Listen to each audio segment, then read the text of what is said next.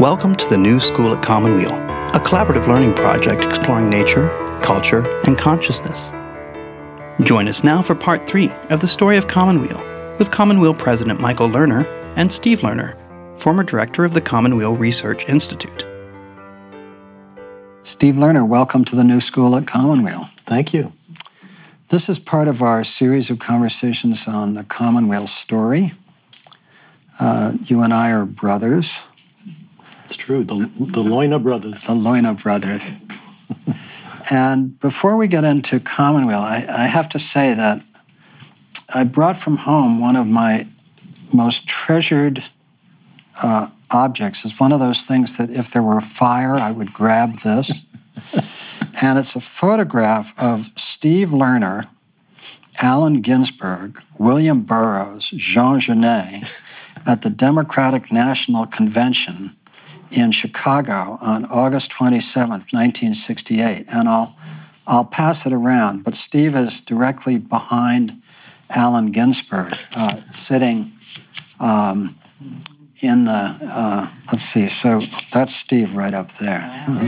There's Ginsberg, and Genet is the Burroughs is the middle one, with the hat on, with the fedora. Always with the hat. Yeah. And I'm reporting for the Village Voice at the time. And Norman Mailer in Armies of the Night quoted you at length from your Village Voice reporting and said it was the best reporting done on the convention. Yeah, those were exciting times. What do you remember of reporting from the convention? From the convention. I remember being gassed and forced down the street by a moving blockade of Army jeeps and armored vehicles with barbed wire on the front of them that went down, clearing the avenues. And I remember sitting in Lincoln Park with Genet and Burroughs and Ginsberg, and the tear gas canisters coming in and breaking the branches off the trees and coming in and dispersing the crowds. I remember staying, visiting our father at the Playboy Mansion in Chicago, and where Burroughs, Genet, and Ginsberg were coming to visit, and Hugh Hefner being chased through the streets by the Chicago police and getting hit on the ass with a baton and screaming, "I'm Hugh Hefner, I'm Hugh Hefner." You know, I mean, there were a lot of So for those who don't know the story, so Hugh Hefner was the founder of Playboy. And what exactly does that have to do with this? Well, it has to do with who we are. Yeah, who we are. Where we came from. Yeah. So, and as you know, these are about our lives as much as about our work. So that's kind of an introduction. But we'll go first to the work. You were really at Commonweal at the very start.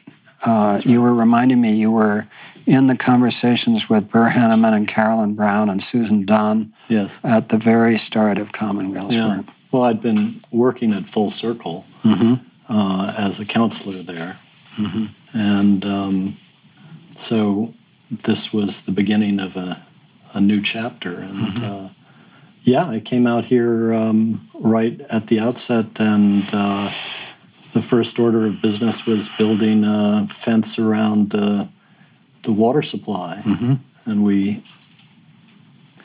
Burr put together this troupe of all kinds of different people from Bolinas to work on the fence and get things physically started here.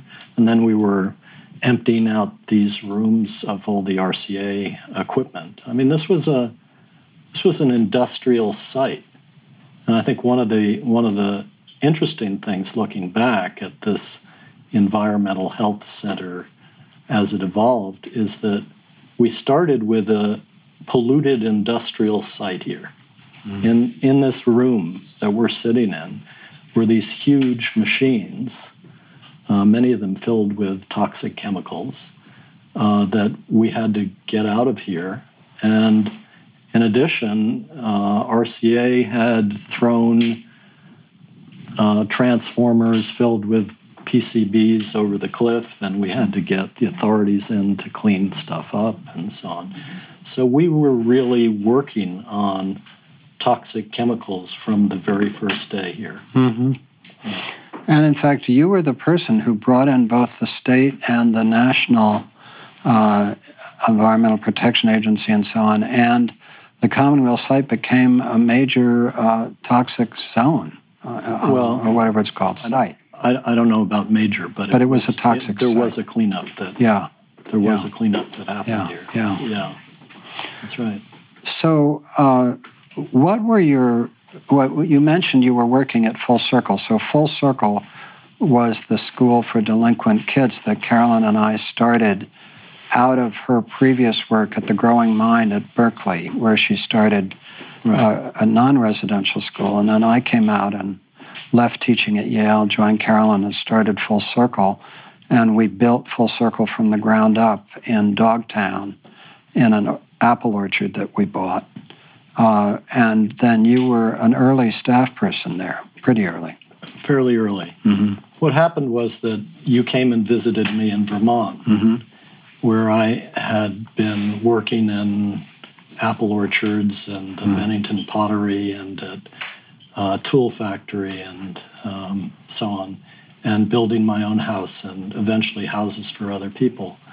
And it was part of the Back to the Land movement, grow your own food, chop your own wood, haul your own water, and so on. And we were doing that and building our own community, kind of in reaction to the betrayal of our government military operations in Vietnam and so on. And I think a lot of us felt alienated from society at that time and wanted to do something else. And you came and said, we're starting this thing out in California, and would you like to work with us? And so I packed my tools in the Jeep and drove out to Bolinas.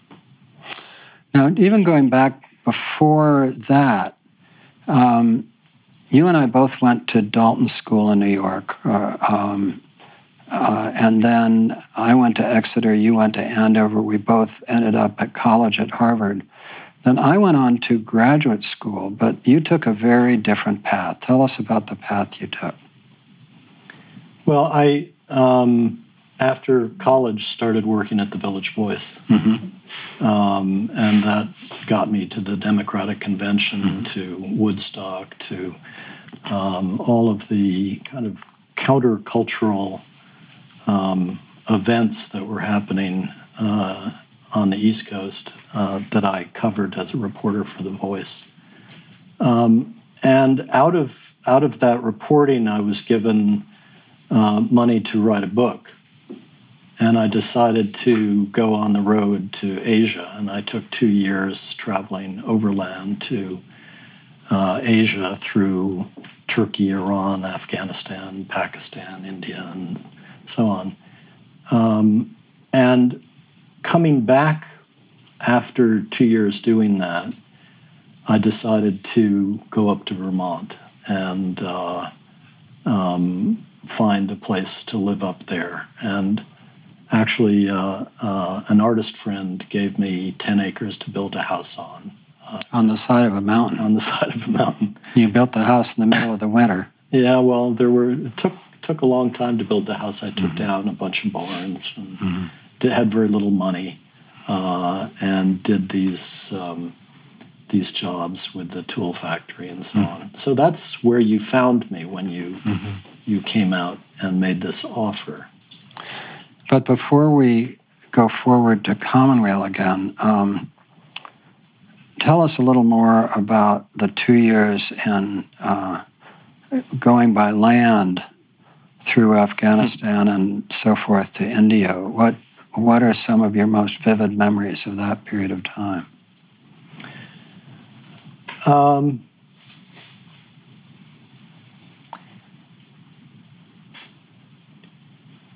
I smoked a lot of hashish, so I can't say I remember it all that clearly. But I wanted to write about a kind of freewheeling movement of people who were traveling to Asia, and they were not exactly tourists; they were travelers. Mm-hmm. And they lived very cheaply and made their way by local transportation across these sometimes quite difficult parts of the world that have become even more difficult to negotiate now. But even then, it was challenging. And I really had a sense of both exploring the world and finding out who I was in the process. It was a journey of a kind of a search, personal search. And after 2 years doing that and getting hepatitis and ending up in a Red Cross hospital in Bangkok. And you came close to dying. I got very, very sick. Yeah. And came back and wanted to try something new. Mm-hmm. So that was the back to the land part of it. I had done some reporting about the communes in New England and knew the people who started Liberation News Service and had then gone out and established these farms in Massachusetts. And so I had gotten a little glimpse of what that life was like by reporting about it. But I don't like living with large groups of people, and so I was more into a neighborhood than a commune. The thing about arguing over whose peanut butter it is in the refrigerator never really resonated with me, and so I became part of a small community, a kind of alternative community in Vermont. So when you came to work at Full Circle, the school for delinquent kids that we started in Dogtown, as a counselor, what are your most vivid memories of Full Circle? Full Circle was hard for me because the kids really needed authority figures. And I wasn't a particularly good authority figure. I tried to befriend kids and get to know them. I mean, these were young men who, a number of whom had been at the youth authority or in various juvenile facilities around the state, who were coming to an unlocked facility where you basically had to control sometimes violent behavior by physically restraining kids. And that was hard for me, very demanding. One of the things I remember was one of the boys had a dog he'd adopted. And when I had to restrain him, he called the dog over and bit me in the face. So there were some hard moments there about figuring out. And there were other counselors there who were amazingly good at it. I realized this really wasn't the best fit for me. So when Commonweal began to take shape, it began to look like a better deal. It certainly did. Yeah. Now, we didn't have a lot of money at the beginning of Commonweal. Right. We were all living on very, very little. Yeah. What was living like for you when you started working here? Well, I was living on Overlook in a little house that had been built on the back of a truck next to somebody else's house with a garden hose hookup. And it was pretty skinny that way.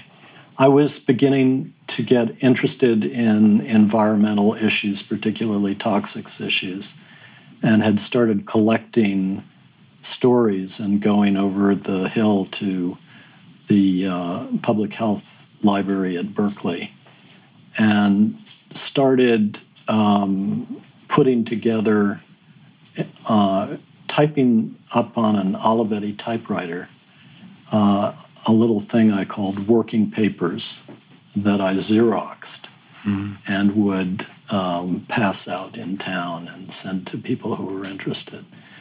It was Smiley Schooner Saloon was our living room because we didn't have a living room at home. And it was very hand to mouth, I would say, very precarious, but exciting. And the thing that appealed to me about Commonweal and this experiment was the aspect of having an opportunity to do good work, and which is very hard to come by. And Carolyn Brown took me aside and asked me if I wanted to be of service. And nobody had ever asked me that before. So that's how I started. You know, it's so interesting because now, I mean, it's not like people at Commonweal get paid a lot of money, but nonetheless, everybody has competitive salaries by nonprofit standards and health insurance and retirement accounts. And it's hard to remember that for a very long time, we didn't have any of that. Right. And it was completely people who were fiercely interested in being of service, you know. Yeah. It was just, and that went on for a long time. Yeah. Actually, we only began to get benefits when the Jennifer Altman Foundation came into being, and we were able to afford it. So that was way later, you know. So there was a very long period of time when we were just piecing it together. Yep. Yeah. So what was your first impression of Commonweal when you came out to the site? I thought it looked like, this building looked to me like something out of a tropical detective story. It looked like a police station in a tropical detective story. And of course there were this kind of ghostly field of antennas, many more than there are now. I mean, it was a strange place, but unbelievably beautiful. It was. At the same time. So there was this mix of kind of early industrial experiment. Marconi bought out by RCA, the whole transmitting to boats in the Pacific, sending signals out along these antennas and so on. So it was a very odd place, the brass door with, you know, all this transmitting equipment in here, all these ancient bulbs and whatnot that they had as part of the transmitting equipment. It was almost like a science fiction movie. Yeah. I said to Burr Henneman, one of the co-founders with us, that when I look back on that whole period of time, I felt like we had to be clinically insane to believe we could pull this off. I mean, here we were, a bunch of neo-hippies from West Marin with no money and no nothing, who had managed to get a hold of a 50-year lease on this site. Yeah. And and here we were with this enormous site filled with old transmitters and stuff. And our theory was that we were going to create a center for healing ourselves and healing the earth, you know? Right. And it was just insane. It was. You know? Yeah. And I try to put myself back into the place where we had the courage to do that, you know? Well, I think having something physical to do unleashed energy that, I mean, a lot of people were piecing together livelihoods doing stuff they really didn't want to do. Right. And here again was an opportunity to do something different, something new, and something that you could feel good about. Yeah. The idea of the common weal, the common good, was very appealing. Right. And I know for myself, I mean, once we succeeded in getting the land, I mean, it literally was like getting married. There was no turning back. Right. So, I mean, I felt like I didn't have any choice but to go forward because here we were, and, you know, I didn't want it to fail. Yeah. And so I think a lot of the courage just came from the fact that giving up would have been such a disaster that it was just like impelled by the force of trying to make it work. Well, there was also a community that formed. There was a community, absolutely. Yeah. And that's what gave us the strength to do it. Yeah. Yeah. Yeah. Yeah. It was very collaborative. Yeah. So, in theory, you were going to be the first director of the retreat center, but there was no retreat center yet. Yes. Yeah. I was the king of nothing.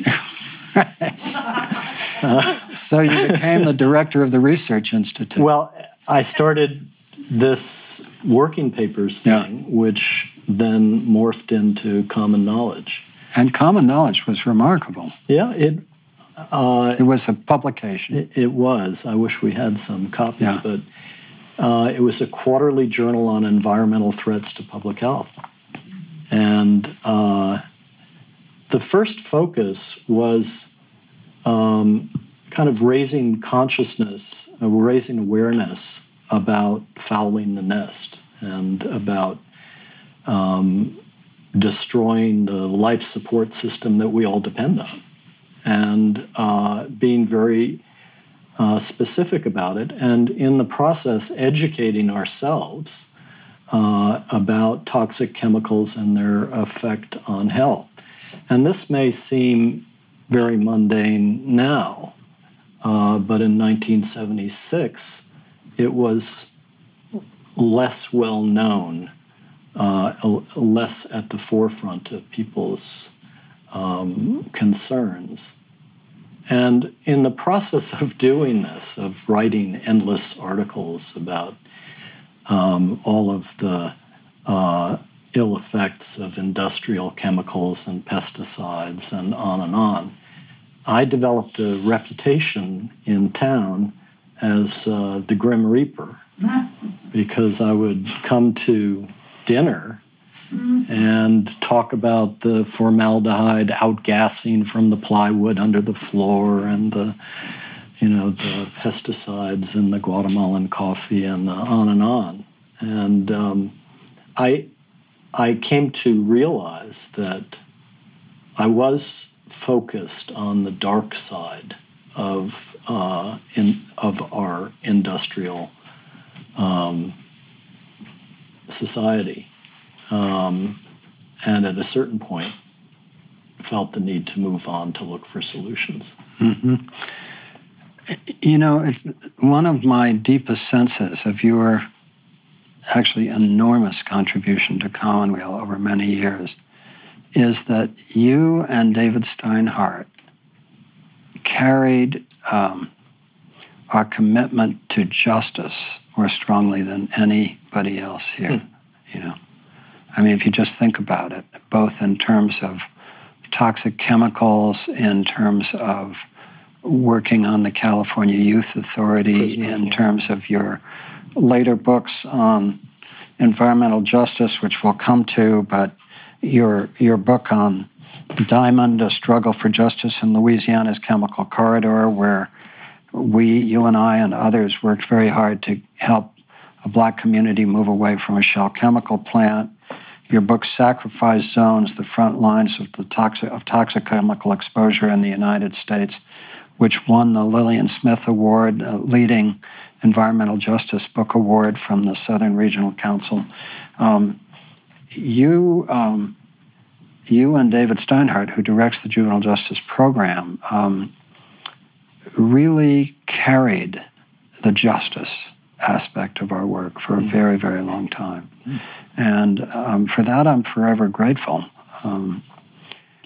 So one of the things Burr remembers is that one of our earliest projects, Burr Hanneman, co-founder of Commonweal, was working to stop oil drilling off the Northern California coast. And according to Burr, you were the one who identified the issue, and then he said that the three of us tried to decide whether we should take it on, and that he was against it because he knew what it would entail. And he said he lost because you and I pushed it. And that was the beginning of the campaign that kept oil drilling off the Northern California coast. Lease Sale 53. Do you remember how or when you decided this was an issue? Well, I'd been to parts of the coast where, they had developed oil. Yeah. I'd gotten tar on my feet, seen the oil rigs and whatnot, and I didn't want to see it happen here. I learned about the lease sale system and saw that Lease Sale 53 was going to cover this area as well. So it seemed an obvious thing for us to focus on, and we did a big investigation into it and expose about it. That was one of them. The other was the Farallon Islands radioactive dumping, which actually journalistically, I've always seen myself kind of as a journalist and kind of a social justice journalist. And one of the things Commonweal did was it allowed me the space to go after these stories, which would have been very hard to sell to other publications. And that was really a great gift, that this was a place that provided the resources to do in-depth investigations and reports on these issues, which were critical but were not being adequately covered. So the Farallon Islands, which are just off the coast here, was a place where radioactive wastes were put on barges from the Lawrence Livermore Lab and other places that were doing experiments with radioactive materials. And what they'd do is they'd have 55-gallon drums, and they'd throw the radioactive chemicals in the drums and then fill them up with concrete. And they'd take the barges out to the Farallons and dump them overboard. And so I got a hold of photos that had been taken of these 55-gallon drums on the ocean floor just 20 miles off the coast here that had broken open, and the fish were swimming in and out of these drums. So that was the kind of reporting we were doing. And it led, one thing would lead to another in these explorations. The focus then on radioactive pollution, on microwave pollution, on one thing or another, led to a look at the nuclear power plants that were being built. And in particular, Diablo Canyon, a nuclear power plant that was named after the devil and sited on an earthquake fault right next to the coast, seemed an unwise proposition. You're listening to a conversation with Michael Lerner and Steve Lerner. And so after having spent years writing about, the environmental threats to public health of these various different chemical and radioactive pollutants,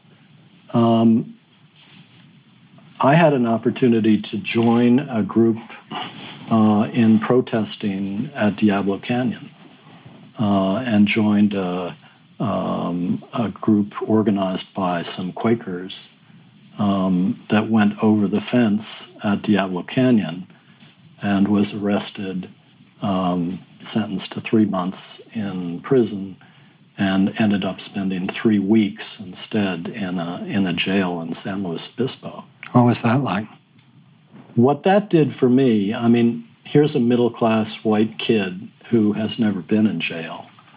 And I was in a cell built for 6 people that had 20 people in it, sleeping, with 6 chairs around, stools bolted to the floor around a stainless steel table with a toilet right next to it and a television above it. So when you went to the toilet, everybody's sitting at the table watching the television and you're right under it going to the bathroom. And not enough room to roll out your mattress to sleep. I mean, that kind of crowding. It was an insane institutional environment. And it led me, when I got out, to write about the institutional environment and how it affects health and behavior. So those were the kinds of pathways that led from microwave pollution to radioactive pollution to Diablo Canyon to prisons to institutional environment to then the work looking at the reform of the California Youth Authority. Yeah. It just reminds me that we had a wonderful staff member here who died of a brain tumor named Vivekon Flint, who was a close friend of Woz Thomas. And if memory serves me correctly, Vivekon, I think with Greenpeace, may have parachuted into a Canadian nuclear facility before he came to work with Commonweal. That just was a random memory that I wanted to preserve. He helped me a lot writing Choices in Healing, my book about cancer. So coming back, this experience, protesting Diablo Canyon, going over the fence with a group of Quaker organized people, getting sentenced to 3 months in jail, ending up spending 6 weeks. 3 weeks. 3 weeks there. Yeah. But it was a very formative experience. It was. And that led to the work with the California Youth Authority. That's right. So you actually wrote 4 books on the California Youth Authority. I remember the head of the California Youth Authority introducing us to some other people as he said, I don't know if you were there, but he said, he was a nice guy. But he said, this is Michael Lerner and Steve or whoever else was there. He said they have an above average interest in the California Youth Authority. He was a nice guy. Anyway, I have 2 of them. One is called Reforming the CIA. CYA. CIA wouldn't be a bad idea. Yeah, right. Reforming the CYA, How to End Crowding, Diversify Treatment, and Protect the Public Without Spending More Money, by Paul DeMuro, Ann DeMuro, and Steve Lerner. Paul was a big Massachusetts juvenile justice advocacy person. And then this important book called Bodily Harm, The Pattern of Fear and Violence of the California Youth Authority. That was the first. Yeah. Give people a sense of what the youth prisons of California were like when you started to write about them. Yeah. Well, the Youth Authority started out as a reform movement in that the idea was to get delinquent youth out in the countryside and have them fight forest fires, or that was one of the things they did. But the idea in the beginning was entirely an improved system.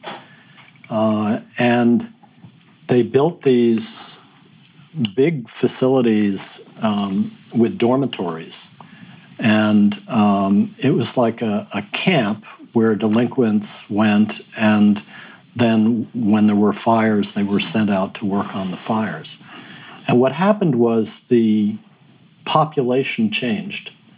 And it was no longer just kids who were delinquent, who had gotten in trouble with the law for one thing or another. It was kids who were affiliated with a variety of youth gangs. And so the facilities that they built were no longer appropriate for the population. And the results were horrendous. You had gang warfare in these dormitory units, and the only way they could control it was they built these control towers in the middle of the dormitory, 50-man dormitory, which was a cage. When at night they'd have a guard in the cage, locked in the cage, and when things got out of hand, they dump tear gas out of the cage and gas 50 young men who are locked in, and then a flying squad would come in and subdue the fighting that was going on. But then by the time that happened, the damage had already been done. The person had been knifed, beaten over the head, or whatever. So there was a lot of violence in these facilities. Mm-hmm. And when I came in, I did interviews. I immediately asked to go to the infirmary, and there'd be 5 kids there with their jaws wired shut. Mm-hmm. Why was that? It's because you put a pool ball in a sock, and walk up behind somebody and hit them in the face, and it dislocates their jaw. And what I learned there was that counselors were actually counseling, what they called counselors, guards, were actually counseling kids in how to stand up and fight for themselves, the weaker inmates. And they didn't call them inmates, they called them wards. But they would counsel them to fight until they were unconscious the first time they were confronted. Because if they didn't, they would not be seen to have heart. They would not be seen to be tough enough to get along, and they would be made into a Maytag, do somebody's dirty laundry or sexual favors or whatever. So it was a very violent system. The gangs were basically in control of a lot of these facilities. The guards, the counselors, as they called them, could not control it. And what struck me was that if you're going to take away somebody's freedom and lock them up, you damn well are responsible for their safety. And this system was not doing that. And again, that just struck me as a huge injustice. And injustice has never been something that you take kindly to, basically. Well, I feel we're all responsible for it. Yeah.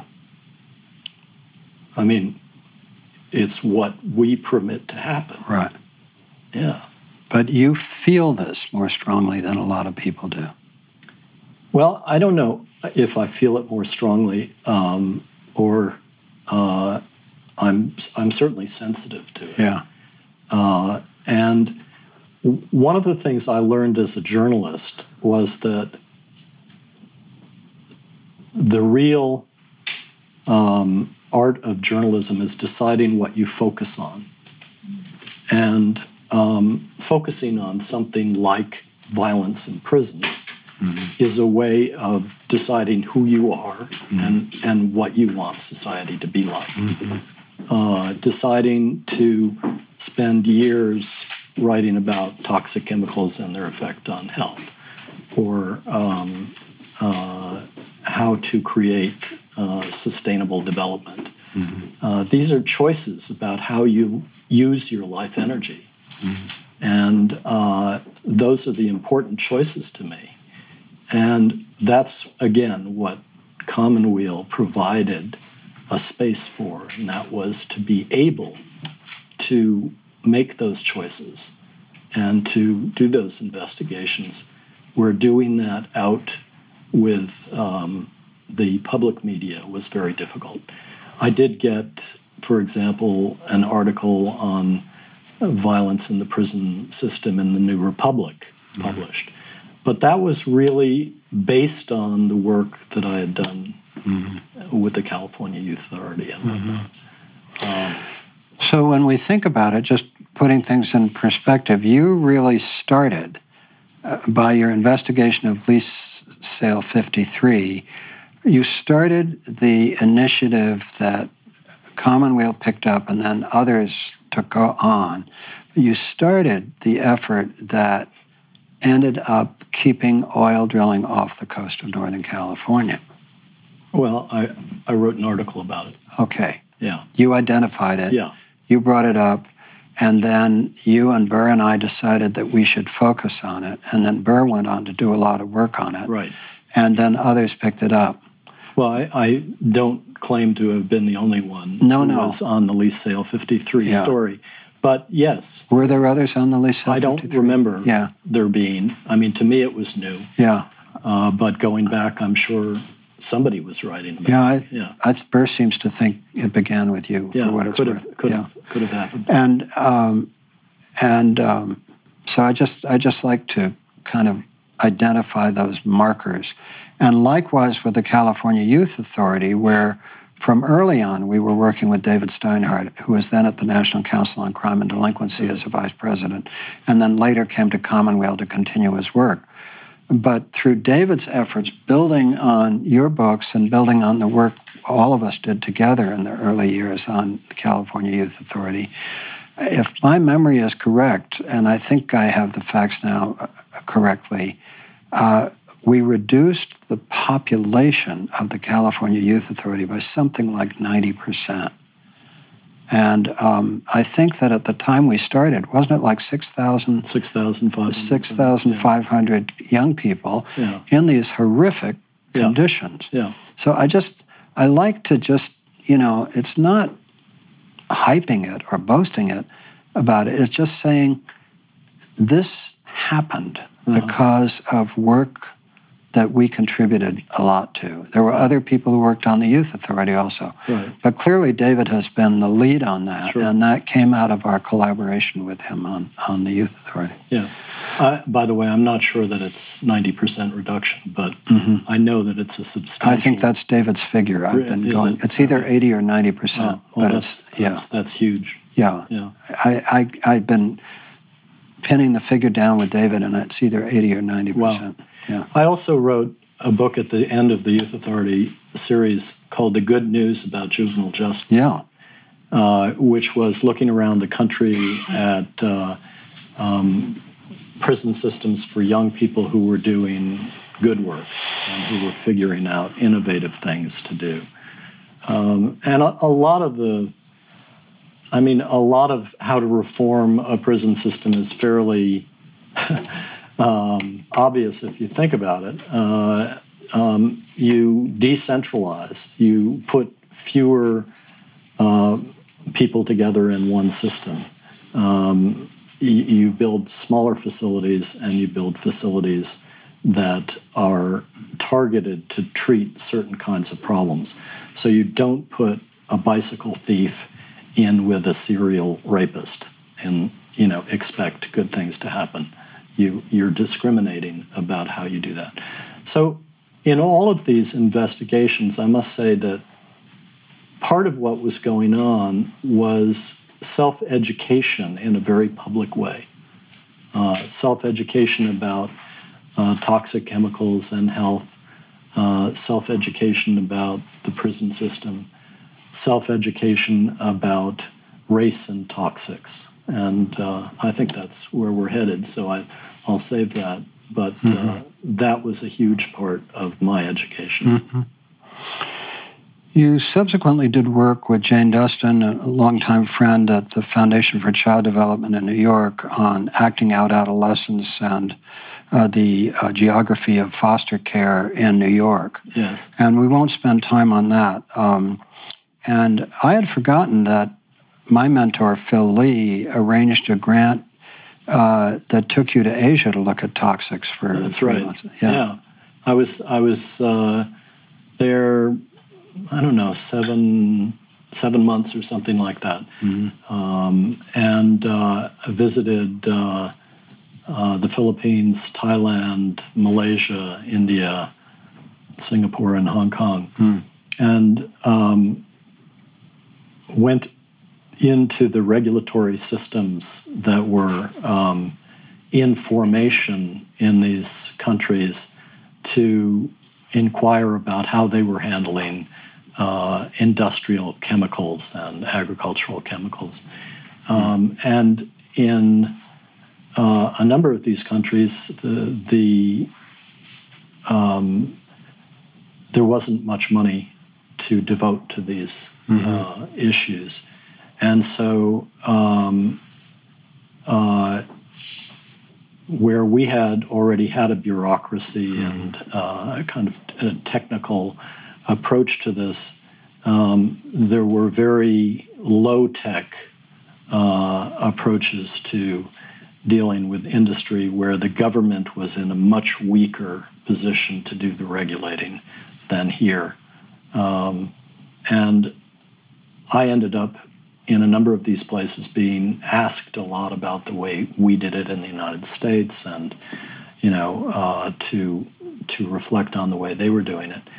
But I also learned how difficult it was to really find out anything factual about the release of toxic chemicals in a number of these countries because the government funded the universities that did the research, and they didn't want to let out what their research showed. So there was a total lack of transparency in a number of these countries and very weak enforcement capacity. Yeah. So let's go next to the next big chapter, which was the Earth Summit. And so the story there is that after we started Commonweal in 1976, and in 1982, our funding collapsed. Both the Comprehensive Employment Training Act, which had given us 30 or 40 slots to staff Commonweal, did a huge amount of the work in the first 6 years. That collapsed at the same time that funding from a major foundation collapsed. So I laid off everybody on the staff except the business manager and the receptionist, laid myself off. We all basically had to leave and go figure out how to make a living while we rebuilt it. And then in 83, I got a MacArthur Prize Fellowship, and that restored faith in Commonweal. We began to, Woz Thomas came, and we began to rebuild.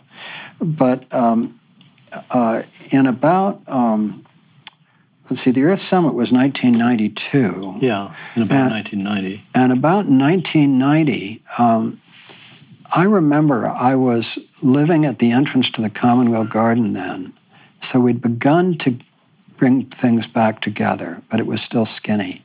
And I was walking home from Commonweal, and I just had this overwhelming sense that we'd had to give up the environmental health work for a number of years. I just had the sense that I couldn't stand it anymore, not having that piece of the work that, we were doing the work with cancer and other things. I think we'd started that. But in any case, I just couldn't stand it. And so we began to look around for the entry point. And at a certain point, we decided that it was the Earth Summit. Right. I think the other thing that happened, I think that was also when the Jennifer Altman Foundation came into being, but I can't remember if that's the right date. But in any case, so we started something called the Commonweal Sustainable Futures Group, which was a remarkable group of people who met to think about the future of the world. And the meme for me about that was if people got serious about global governance for a just and sustainable world, what map would be out there for them? And we all debated that. There were a number of really interesting conferences here about it.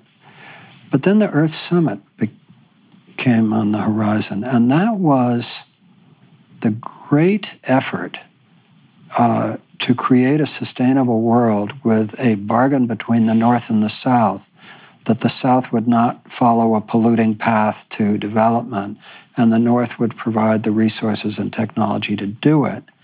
And so we were all very involved in that. In fact, you and I had to leave because our father was dying during the Earth Summit, and we had to leave in the middle of it. Yeah. But you did two very important books about it. The Earth Summit, Conversation with Architects of an Ecologically Sustainable Future, and then Beyond the Earth Summit, Conversation with Advocates of Sustainable Development.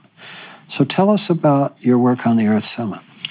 Well, I was living in Washington, D.C., right, and met a woman named Fran Spivey Weber, right, who was putting together preparations for non-government groups to be involved in the Earth Summit. And so I was interested and began going to these meetings. And we all ended up going to the Earth Summit. But before the Earth Summit, what I had an opportunity to do during the preparatory meetings that were held in New York and in Geneva, I self-assigned myself to do interviews with people from all over the world who were doing the most interesting sustainable development work in their countries.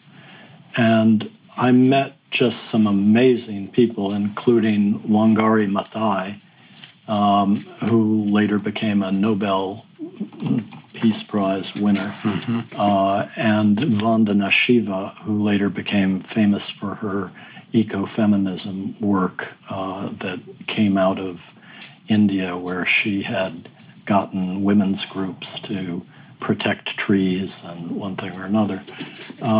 But just this remarkable group from the Philippines, from one place or another, where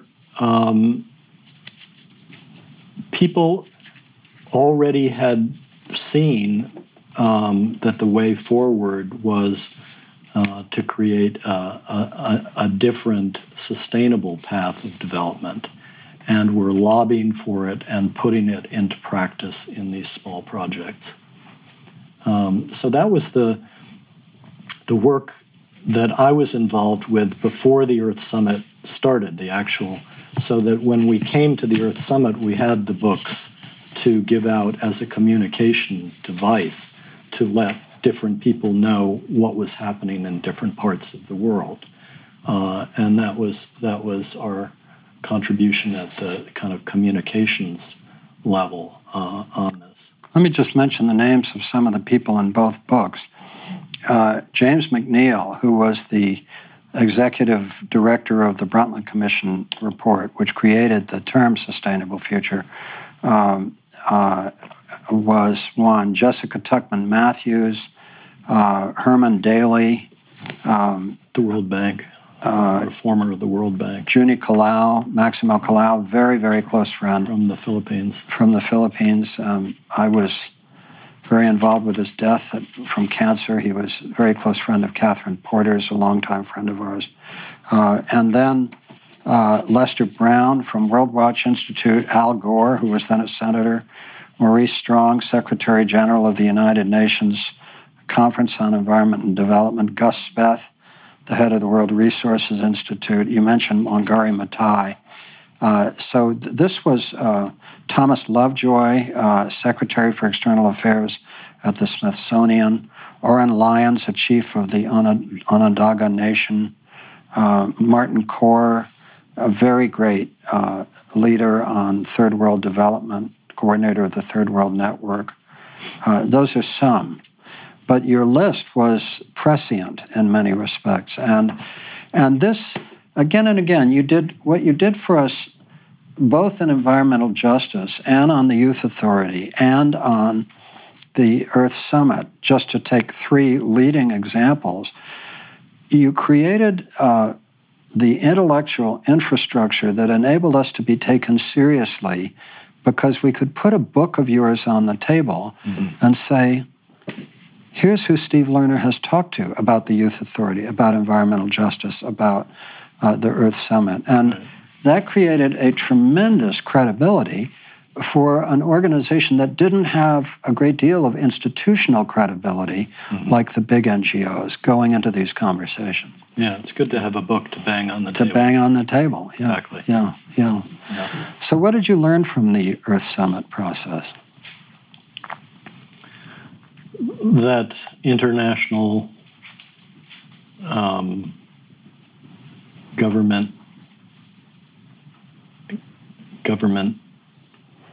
move incredibly slowly in this just stupid and arcane way. That if we pin our hopes on that, good luck to all of us. But that it's critical to have the governments of the world get together and begin to shape an outline of the direction in which we should be going, even if they can't agree totally to sign off on it. And I also learned a lot about the arrogance of the United States in all of this. And I did an exit interview with the U.S. ambassador, who was kind of the ambassador to the UNCED, the United Nations Conference on Environment and Development. Which was the Earth Summit. Yeah. And I asked him, whether the ideas about sustainable development were something that he thought we could take seriously in the United States. And he said, sustainable development is not for us. We're already developed. And we already have a regulatory infrastructure. Both statements were true in one way, but it missed the heart of the matter, and that was we were really central to the problem that the world faced in terms of using resources, creating vast amounts of pollution, and causing the problems, the global environmental problems that we now face. And this arrogance that, sustainable development, well, that's for developing countries and not for us, really got under my skin. And I came back, and what I really wanted to do was I wanted to spend the next 5 years traveling all over the world writing about sustainable development. And it would have been a great life. I mean, going to the Philippines and writing about what they're doing there, going to North Africa or one place or another. I mean, this was an area untouched in journalism largely, and I had all kinds of connections and felt perfectly positioned to do it. Then I thought about it, and I thought, what's the source of the problem? We are the source of the problem. And so what about sustainable development in the United States? Wouldn't that be a good idea? And who is doing it? And so I began another intellectual journey in which I went around the country looking for people who were doing practical things to put sustainable development into place, and I called it Eco-Pioneers. Which came out from MIT Press after a long period of books that we had published. That's right. But this was a breakthrough book from MIT Press, which did very well. It was an introduction by Jonathan Lash, who was then the head of the World Resources Institute. And talk a little about who you talked to. John Todd, for example. Yeah, John Todd was a man who believed that you could use a biological gravity-fed system to clean water using plants and fish and other organisms to take up the nutrients and sequester the toxic chemicals, so that basically you could have municipal wastes coming into a greenhouse at the top and going through these marshland like reeds and plants of one kind or another, fish tanks and on, and that the water would come out the other end, would be clean enough to release without problem into a stream. Mm-hmm. He didn't recommend drinking it, but he did say, this water is clean enough that you can put it in the stream. A remarkable man who developed these very inventive systems of creating like a little raft with a windmill on the top that you put on a polluted lake that would go around and churn up the water and basically deal with a lot of the algal problems and whatnot. A really remarkable man. You're listening to a conversation with Michael Lerner and Steve Lerner. You talked to Vicki Robin and Joe Dominguez, who wrote Your Money or Your Life, which was an extraordinary book. Yeah. She remains a friend. She lives up on Whidbey. Yeah. And Your Money or Your Life was really a seminal piece of work on how to live on very, very little money. Yeah. And the point was that a dollar was a lien against nature. Every dollar you spend, in some sense, it's going to move something that has to do with nature. Mm-hmm. And so if you reduce your personal consumption of things that you don't necessarily need but might want, you can reduce the stress on the ecosystem. Mm-hmm. I met a lot of interest. It was a beautiful book. Doing this. So that led to the last large chapter of what you did at Commonweal, which was the work on environmental justice. And the book Diamond, A Struggle for Environmental Justice in Louisiana's Chemical Corridor, and Sacrifice Zones, the Front Lines of Toxic Chemical Exposure in the United States. Let me give a little preface to the Diamond book. When my friend and colleague Gary Cohen and I were thinking about the environmental health and justice movement in the United States, and it seemed really important to identify a place in the around Louisiana or Mississippi which was prime for a strategic struggle over environmental justice for Black people.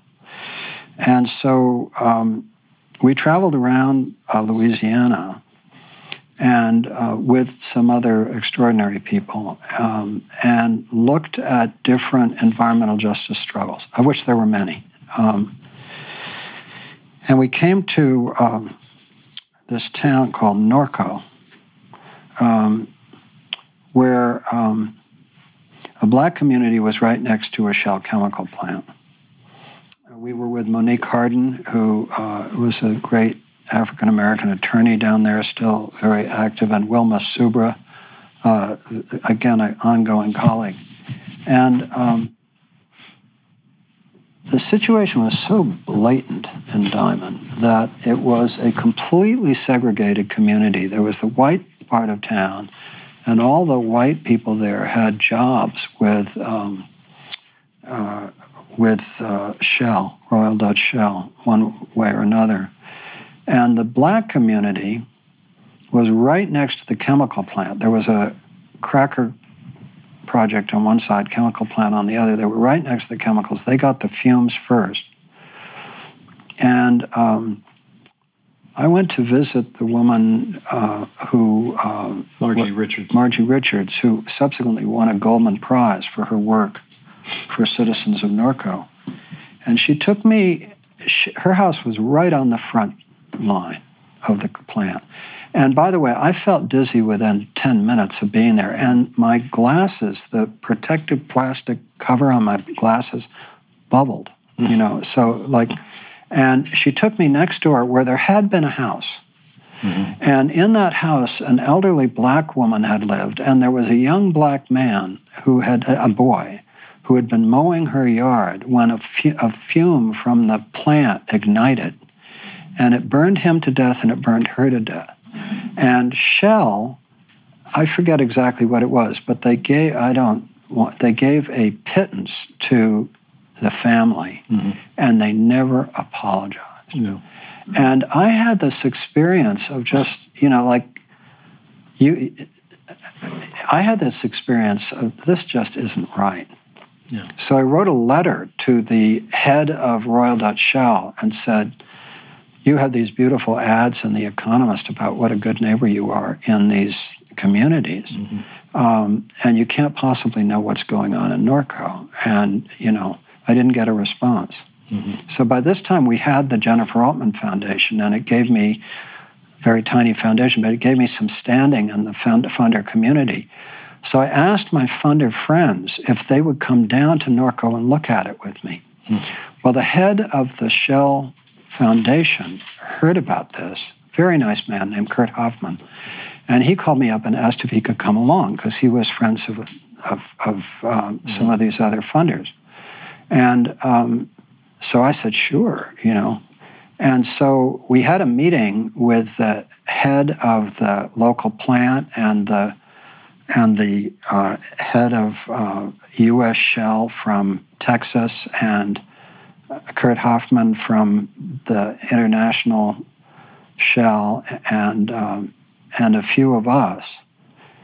And working with Margie Richards and her citizen group and a whole set of allies, we made Diamond into a justice struggle. And again, you wrote the book about it. Yeah. You wrote the book. What did you learn from your reporting in Diamond? Well, first, I'd point out that the people who made it an environmental justice struggle were the people in Diamond who organized, went door to door, and created the grassroots movement. There's no question about that, but they had been stymied for years. I'm not detracting at all from what you're saying. Yeah. What I'm saying is that that there had been a long history before any of us got involved. I think it's important to point that out. Yeah. You suggested I go down to Diamond and look around and see if there was something I could write about there. And it was an extraordinarily in-your-face, blatant case of environmental racism. And I'd been introduced to the environmental justice issue when I was doing some work for this group called the Trust for Public Land. And they had asked me to do a monograph on the economic benefits of open space.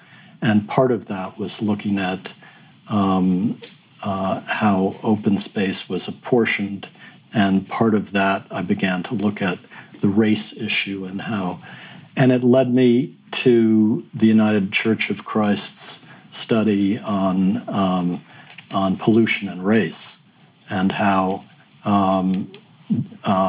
people of color are disproportionately exposed to toxic chemicals in this country, and you can map it.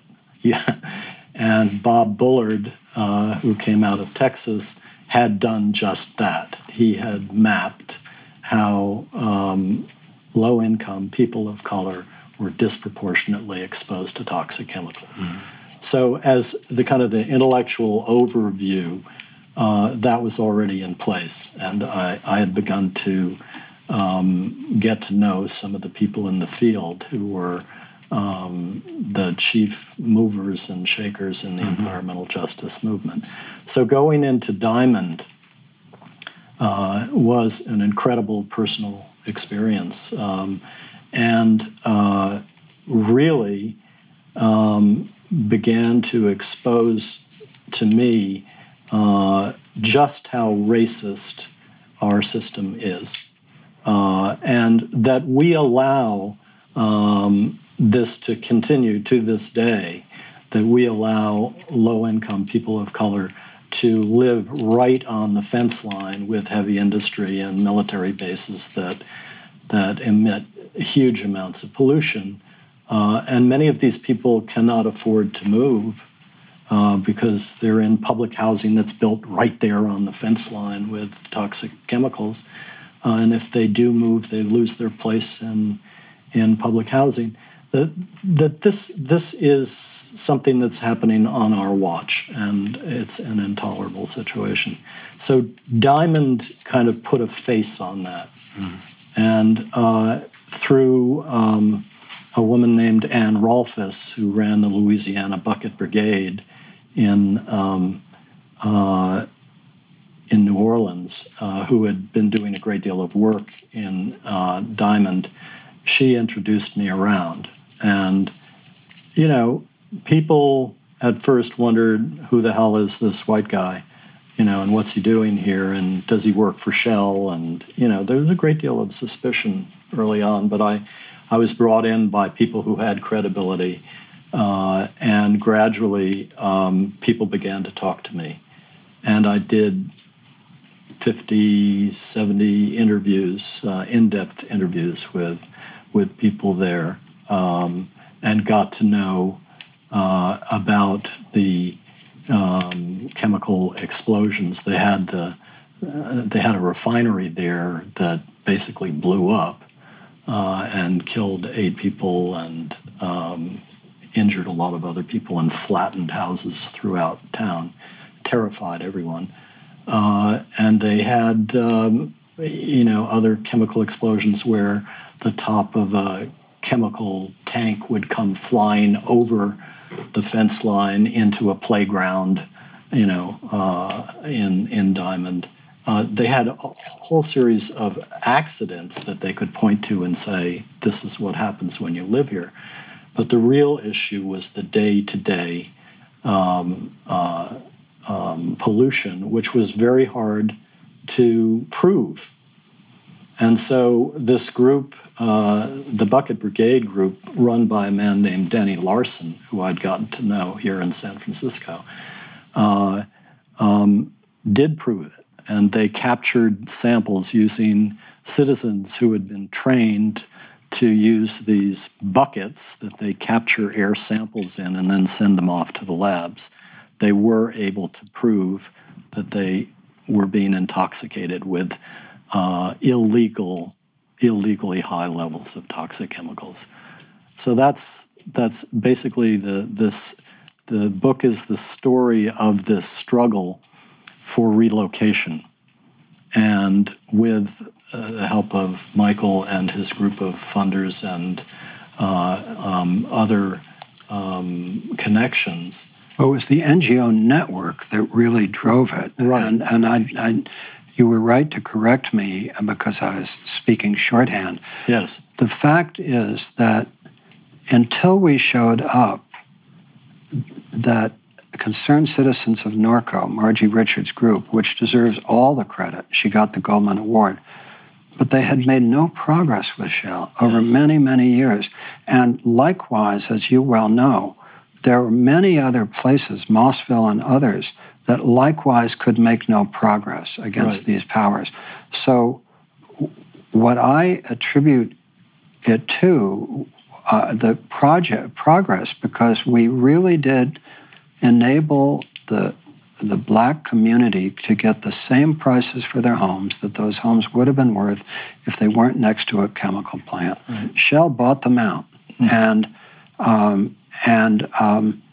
And what we provided was the leverage to get Shell to engage with Concerned Citizens of Norco. All the negotiations were between Concerned Citizens and Shell. Right. But they hadn't been able to get the leverage to do that. And so from Diamond, I decided that Diamond was just one of a large number of places with this similar kinds of problems. And while I was doing the Diamond book, I was reading about all kinds of other places that were facing similar problems. And also reading about the discrepancies between the way white communities that had toxic problems were treated than communities of color were treated. And that led me to do the Sacrifice Zones book, looking at a dozen case studies of these kind of fence line stories around the country. And you did Ocala, Florida, Pensacola, Florida, yeah. Port Arthur, Texas, Corpus Christi, Texas, Addison, Ohio, Marietta, Ohio, Tallahassee, Florida, San Antonio, Texas, Daly City, California, St. Lawrence Island, Alaska, Greenpoint, New York, and the cluster communities issues, and Fallon, Nevada. Of all those, why don't we pick the St. Lawrence Island in Alaska as one that you did? Tell us a little about St. Lawrence Island. Well, St. Lawrence Island is in the Bering Sea. It's quite a large island off the coast of Alaska, part of Alaska, an Inuit community that lives off fishing and hunting and gathering greens and reindeer herding. And this is a community that has sustained itself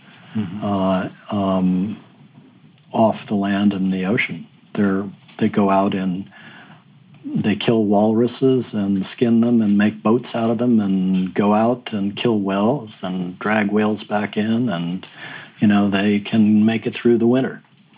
They eat the fish, they eat the birds, they eat the greens that they gather, they eat the reindeer that they herd. It is a place where it's built on stilts. The houses that are there are built on stilts because the snow is so high that, during the winter that you need to be up there. It's also was a critical site for the U.S. military and was a military outpost where we put radar facilities on top of their mountain first for the Second World War and subsequently for the Cold War, before our technology got good enough that we no longer needed these forward bases. And as a result of the U.S. military coming in with all of this equipment that was filled with toxic chemicals, there were spills, dumps, accidents, one thing or another, and PCBs, among other toxic chemicals, got into the environment there. And of course, since everybody is living off the walrus, the fish, and so on, they all ate the toxic chemicals, and a large number of cancers were that they had never seen. All kinds of illnesses began happening that they had never seen before. So there was a woman there who, a midwife, who took this up and said, this isn't right, began organizing, put pressure on the government, called for a cleanup. Very difficult to clean up this place where you can only get to it for 2 or 3 months a year and so on. There was something of a cleanup, but it's never going to be the same. Mm-hmm. It's another example of the U.S. military is one of the largest polluters in the world, if not the largest polluter. Mm-hmm. And there are a number of case studies in the book of other other military bases where this kind of thing is happening. And what did you learn from writing Sacrifice Zones?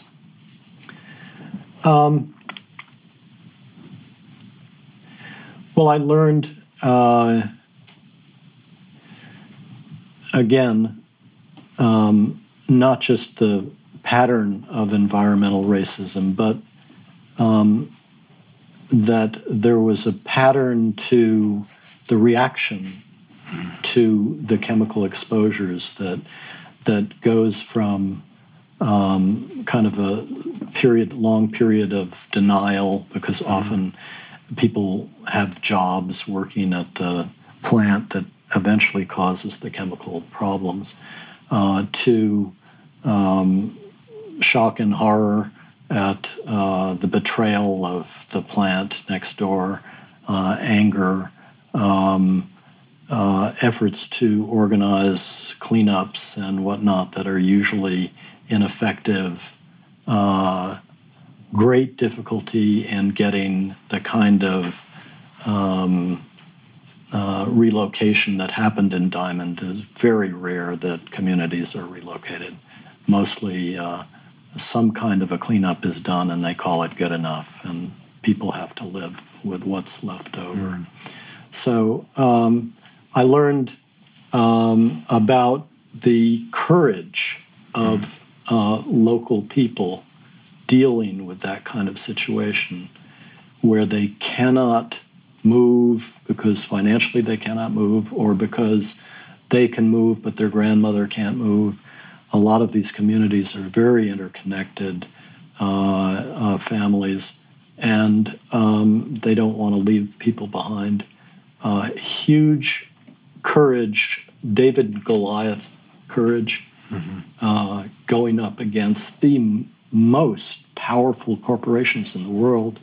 Lockheed Martin is no piece of cake as opposition, and the stonewalling they face, the indifference from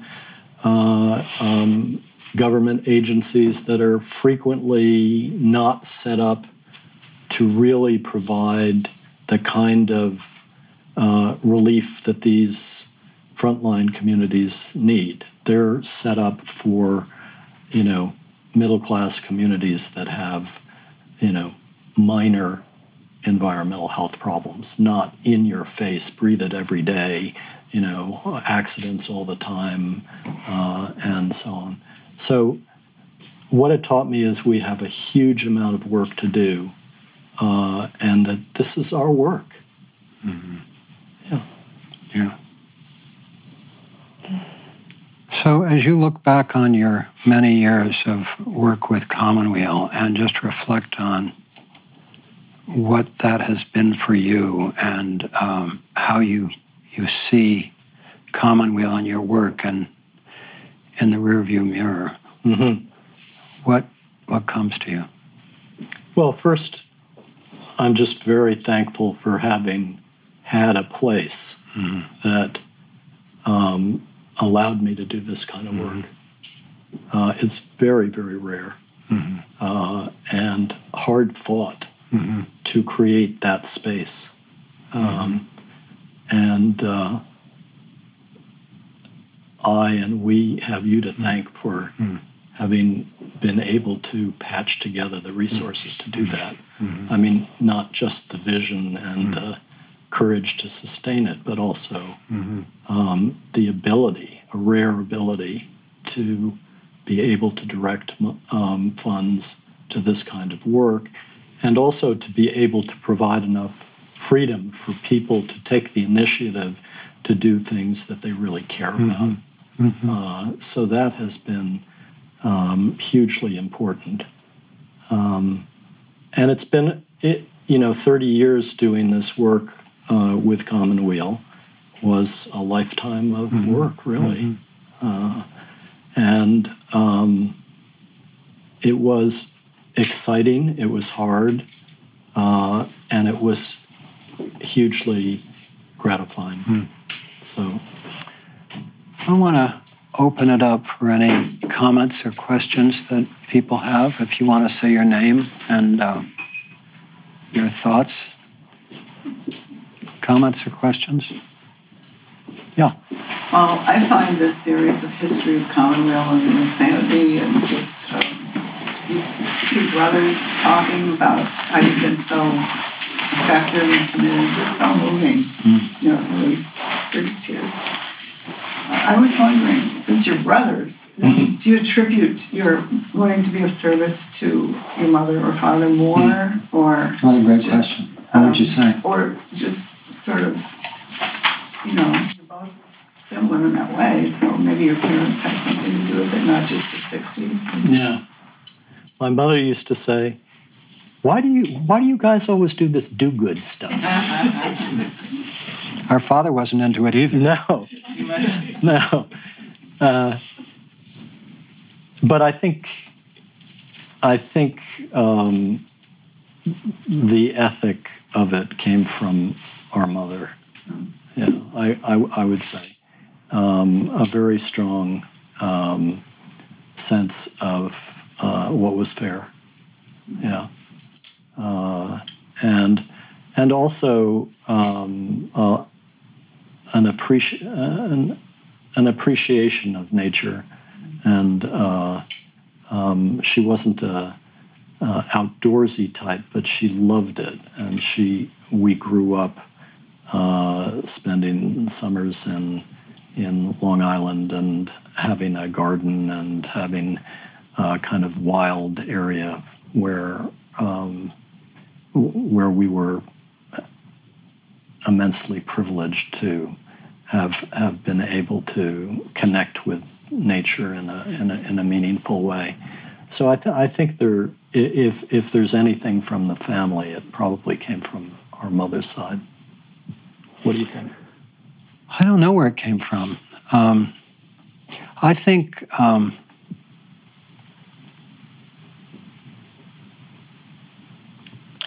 I think Steve has been the one with the most visceral commitment to justice.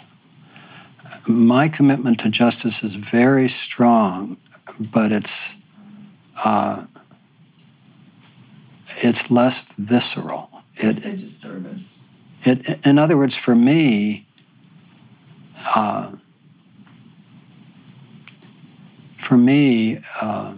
justice is very primary at Commonweal, as an issue. But I think it's my personality type. I am a more mental person, and I think Steve feels things more emotionally than I do. And so my way of doing it, I won't use names. We had somebody show up in the office today with a really good idea for a justice project. And I just thought, man, I would just love to see us do that. So the healing work that we do is very profound and deals with people's personal struggles with cancer. And it's very beautiful and powerful. And likewise, the New School conversations are beautiful and powerful. Justice work is forever a struggle because it's a struggle directly against the great powers. And so it just seems to me that has to be fundamental. And I was going to say one other word to your great comment about, why is it that people, communities of color on the fence line rarely win except when white people with money show up. There's one piece of really good news that's happened since we did that over the last decade, which is that the large foundations have taken up hiring program directors and presidents who are people of color. And if you now look at the Ford Foundation or the Kellogg Foundation or the San Francisco Foundation at their programs, in fact, they are run and to a large degree directed by, and the rhetoric is a rhetoric of race and justice. And so that's a huge change because you have people of color directing major resources into these issues and with some very smart strategies. So, I mean, when we were doing Norco, it was white people with money. But if it were being done today, it would be a very, very different picture of who is controlling those resources. And a lot of those foundations, I mean, some of them were pre-existing foundations that have just gotten the message that this is important to do. But others were so-called conversion foundations that were created when healthcare systems went from being public for-benefit things to private things, and they had to set up these very large foundations to offset their decision to take these public entities private. And so these new foundations were created from the ground up with a commitment to diversity and so forth. And so the philanthropic landscape has changed fundamentally. And I do not think that it will even remotely end environmental injustice in this country. But I think that the combination of the millennial sensibility and its total unwillingness to accept racist stuff as and actually the millennial concern with justice combined with a philanthropy that is being re-energized by program directors, presidents, and so forth, who are people of color with very strong commitments to these issues. I would not be surprised, and I think we're actually seeing it play out in our social world today, that the increased inequities combined with the millennial acceptance and embrace of racial diversity and the unwillingness to accept these inequities, I think we are really on the edge of a new era of this, which is to me quite promising. I didn't say that very artfully, but I think you. I want to just add to that because I think what I said earlier about isn't it interesting that there was this breakthrough after the Concerned Citizens of Norco, the local grassroots environmental group, had been organizing for years and had hit a stone wall, and then in comes a largely white group with money and power and backing, and suddenly things move. That was certainly part of what happened there. That certainly describes part of what happened there. But I think it's important to keep the focus on where the struggle came from. Yeah. And I can't emphasize this too much, that the environmental justice movement is a grassroots movement. Not only that, it's a grassroots movement that's largely run by women. Yeah. And that without that movement, none of this would be happening. Without those protests, I have looked at the environmental justice movement and its relationship with the Big 10 white environmental groups, and why isn't there better coordination between them and so on. And the environmental justice groups have often broken through in for example, in these studies that were done in Houston, came out of the people of color who were on the ground living in these communities who said, enough is enough. We're not going to put up with this anymore. And it was only subsequently that other resources were drawn into this. I totally agree. So I just want to reinforce that point because this is a contentious issue. No, it is. And you're right. Yeah. And another example of that is Southern California, where a very powerful justice movement from the grassroots up has taken political power in a lot of places. Yeah. And there are many cases around the country where these groups are gaining traction. Yeah. And without the, kind of big brother help of one other group or another. So I think that's important to keep as part of the perspective. And very important. Yeah. Other comments or questions? Warren. I'm curious what you're working on now, if you're still writing. I'm writing a novel. I would love to do some more of this work. I haven't had an opportunity to. And I regret that. I just haven't had the kinds of opportunities I had while I was working at Commonweal. And so I have gone inside and working on a different art form, but still writing. You were saying, Jennifer? Well, I was going to ask you, if you had your greatest wish, what issue would you focus on to work on in this realm now? Now? Yeah. I think it's the environmental justice work. I feel there's so much more to do there. Well, I mean, my value added is shining a light on injustice. So that's what I would continue to do. I would like to continue to do these kinds of stories and bring them to the fore. I think that it's something that doesn't automatically renew itself.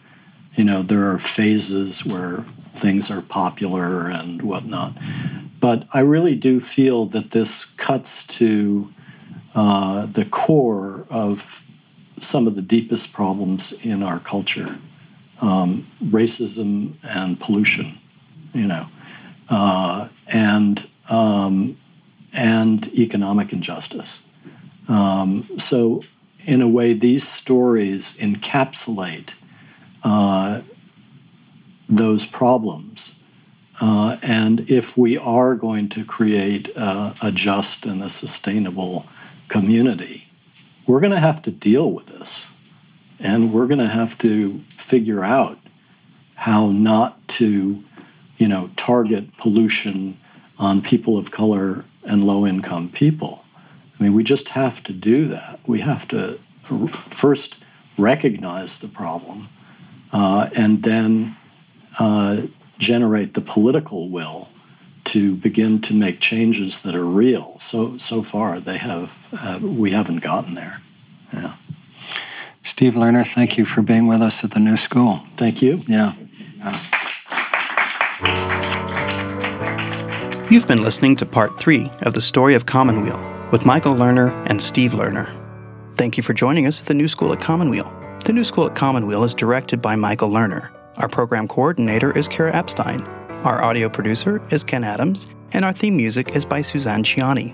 Visit tns.commonweal.org for more podcast episodes and information on future events. Commonweal is spelled COMMONWEAL. You can also find us on Facebook, Vimeo, and YouTube. Thank you for joining us.